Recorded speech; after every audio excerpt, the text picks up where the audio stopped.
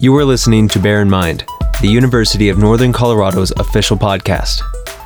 Join us each episode as we listen to the voices from UNC faculty, staff, students, and alumni as they offer insights of local or national importance. This is your host, Dannon Cox, bringing you just a taste of UNC.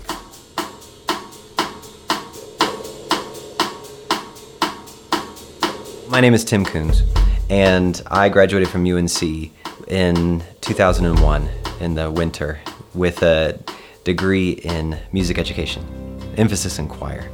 And now, so I worked as a musician for 20 plus years, but now I just changed course and I am a communications officer at the Weld Community Foundation.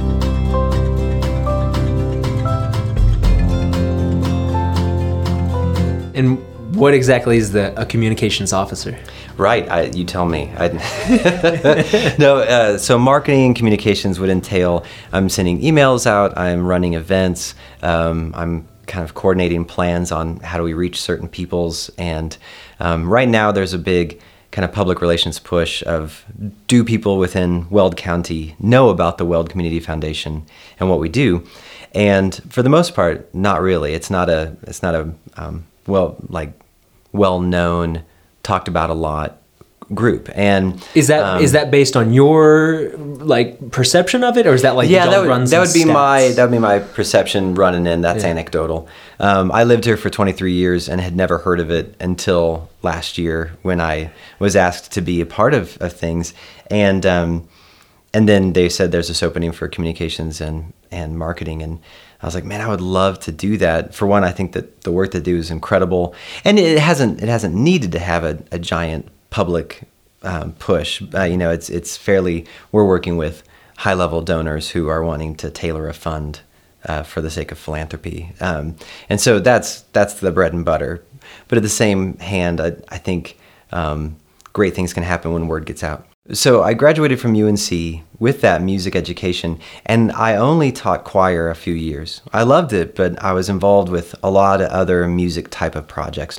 So I was a worship director at a church, various churches over the last 20 years, all sorts of different denominations, and but really playing that same role of when we get together, I'm in charge of the plan of beginning to end. I used to tell folks I'm a glorified events coordinator.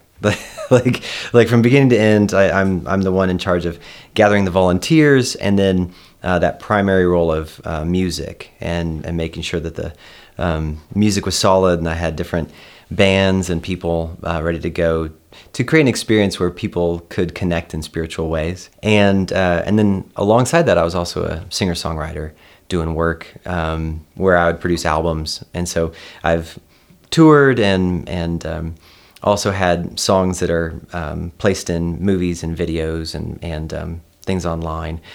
So my work has been used for that. But that also involved marketing and communications consistently with, it's kind of a tough sell to get people to come to your church or to buy your album. You can do a little bit of both in there. Yeah. Well, I mean, both those things you have to think through, like, how are you going to share the things that you're doing? Mm-hmm. It's not a magic thing where if you build it, they will come. Yep. Which is what, going into it, it was like, gosh, if I just make this really great song, it'll be an instant hit. And over the years, I've learned, it takes a ton of work to be able to share that. And so that was the non-traditional background I had coming into the Community Foundation.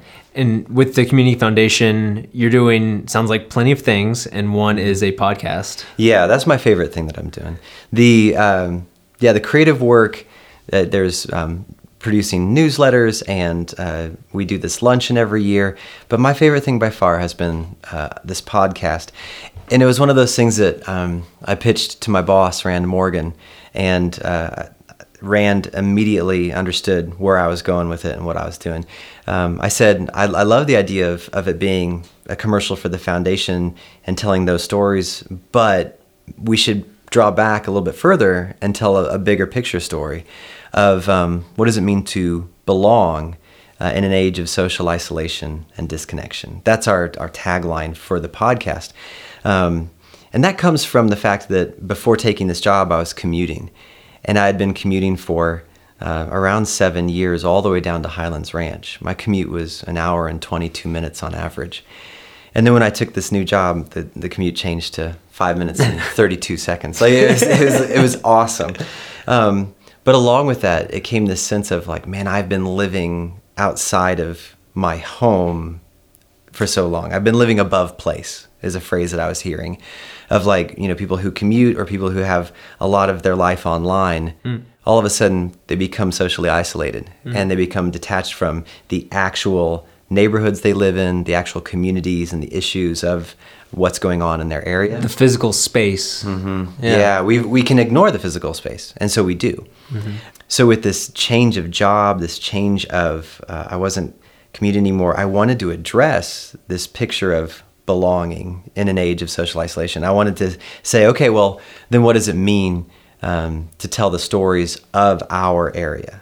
To tell these stories in such a way that other people can relate to it and that they would find it universal, they would enjoy it. But it's also this taking pride in the things that are going on here. And so I very specifically, it's called Weld Found. And I've been trying to tell these stories of connection and getting over that divide and that loneliness that we can sense is really prevalent within our culture right now. Production-wise, I'm trying to emulate really highly produced stuff like This American Life or TED Radio Hour that you had been talking about earlier. So I'm trying to cut it down to essential things, essential stories. I with my music background, I score it and have music underneath. But the way that I've approached this first season is simply, is it compelling to me? And so like you personally? Me personally. Okay. It's would I want to listen to this? And so I'm a big snob about podcasts. of like, I don't know if I'd listen to that. You listen with your pinky out. Yeah. While sipping tea. Yeah. Yeah. When I'm looking at podcasts, like I don't really like the 2.5 hour long, 3 hour long conversations that friends will turn on the microphone and just go. And there's a lot of popular podcasts that are like that. And I've tried and I just can't. I'm just like, man, I think I just need more production, more editing, more music, whatever. And so for this first season, I just said, okay, what are the connections to stories that I have? What kind of doors are being a part of the Community Foundation opening for me? Of like, hey, I could go talk to these people because I could say I'm from the Community Foundation and they'd be interested in connecting. And then alongside that, just saying, is it compelling? Is it something that's like, I really want to know about that? So, I mean, a couple for instances is I interviewed Neela Pekarik she used to be a part of the Lumineers. She's their cello player. And she stepped out of the Lumineers to create an album about Rattlesnake Kate. And so Rattlesnake Kate is this local Weld County legend.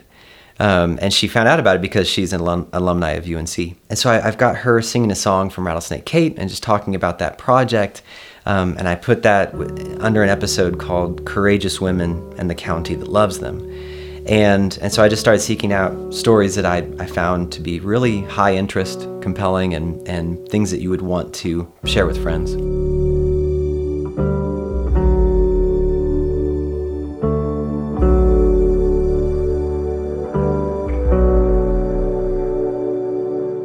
For me personally, it has been such an awesome journey. This whole year, sometimes people will choose different things, like a different word or phrase to represent their January or their new year. Like they talk about, what's your word for the year? And really, January last year, my word was localize. I knew I was taking this new job. I knew I was going to stop the commute. I knew I wanted to address these feelings of loneliness, disconnection. And so my word for the year was localize. And through doing the podcast and also through different things like tours that I've been able to do through Community Foundation work, I felt more connected to my home than ever. And I think with that comes a lot of positive things, but you got to be honest that it comes with negative things too. Like what? Well, let me say the positive things have been, to know the stories of why this park is named Allen Park, or why this school is named Montfort School of Business. To know some of those things, and then to to know and be tied into, hey, these are these really cool, fun events that are going on. Here's the new build that's happening. Here are the issues that we're facing when it comes to water and growth. For the first time, I went into this election fully knowing who was running for things, what they stood for, the issues, and I didn't have to like read it as soon as I opened my ballot and be like, what is CC? You know, like I knew because I had been in the conversation with different people because this is our home and it matters. Before that, I had lived in a bubble. And it was a very awesome bubble. It was a little bubble of kind of my church world, which was kind of higher education and spiritual, and then crazy artist world of musicians. And my wife's an artist, so we all ran in these circles of artists and just creatives. And I've loved that bubble, but it is a tiny world, and that was only made worse and made an echo chamber by things like Facebook and Instagram. And birds of a feather flock together. Yeah, exactly. And so I had this tiny bubble. I loved it. We were all sharing stuff together. But to step out of that bubble this year and to get to know the actual physical place where you live and the issues that are faced here, it makes you feel so much more tied in and like you really belong. Now, the negatives on that front, I think is, it's the difference between your close friends and then your family, right? Like, like your family, there's this stronger bond of connection because you're family, but then there's also a lot more mess. And so there's a little bit of that of like when you decide to localize and truly belong somewhere, you're taking the good and the bad, and you're going to be frustrated sometimes, and you're going to have different opinions and values. And I think one of the important things that I'm trying to put words to and figure out is that over this last year, and especially with how hot button issues that we have with politics right now, there's been this tendency, trend, however you want to call it, to vilify the other side of your values, of your political party, of your stance, of your ideology. And so you want to make the villain.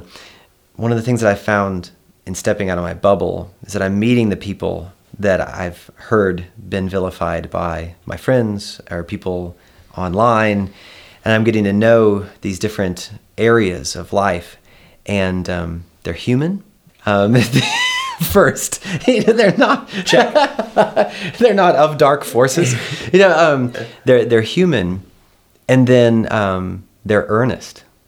They want to see what's good for this community, and they are very interested and they might come at it in ways that I would disagree, but they are earnest and they do want to do good, and that has been not necessarily surprising, but just humanizing for me, of just meeting these people and saying, okay, like shaking hands and saying like, wow, like I have a friend that hates you because you voted this way, or, right. Or because you stand for these issues. And how do you not walk into the room bias, right. and knowing all these things beforehand, and then putting a microphone in front of them and then letting them talk?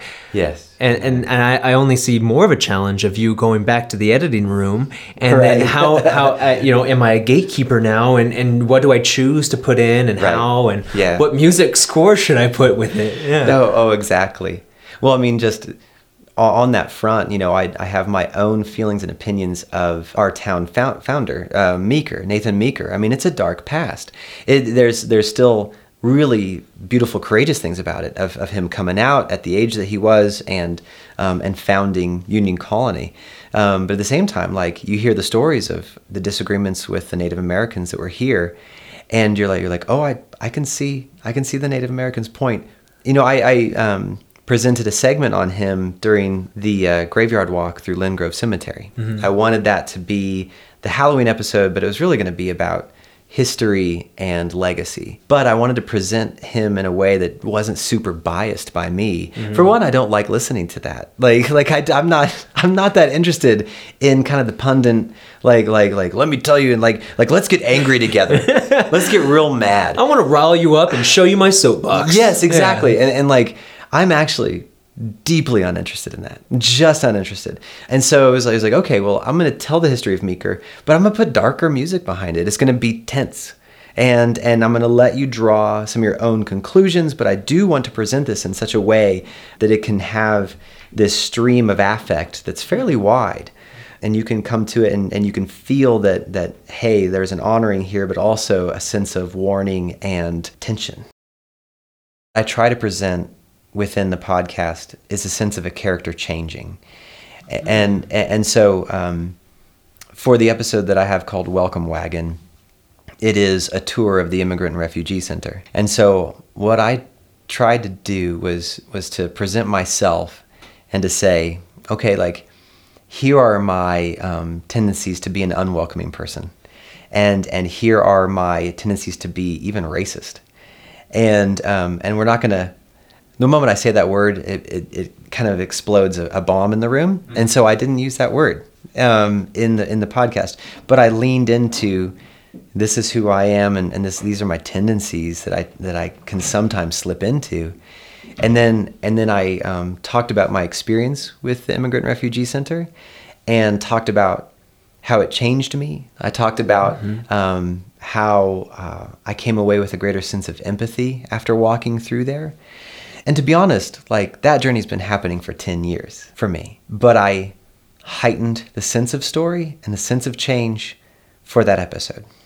If that makes sense. Yeah, it does. Well, and I listened to it, so, and I know that you carry it well, because, you know, I'm visualizing you going through this tour, and you're learning from the individuals who are there, and then listening to their stories on top of it. And then where do you go from it? Well, then where do you go, Tim? You know, it's the kind of like the way that you've produced this, and I think it's great to show like that sense of belonging in this area that sometimes isn't always shown in a positive light too, a lot of the times. Yeah.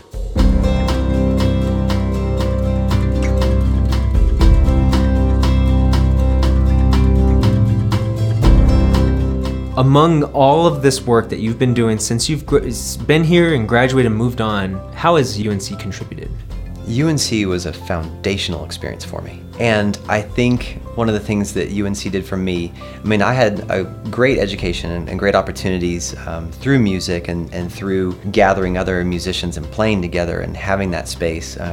But on a larger scope, UNC, the friends that I made in the first couple of years, we grew up together, we played in bands together, we were in each other's weddings, and now we're still hanging out together, raising each other's kids.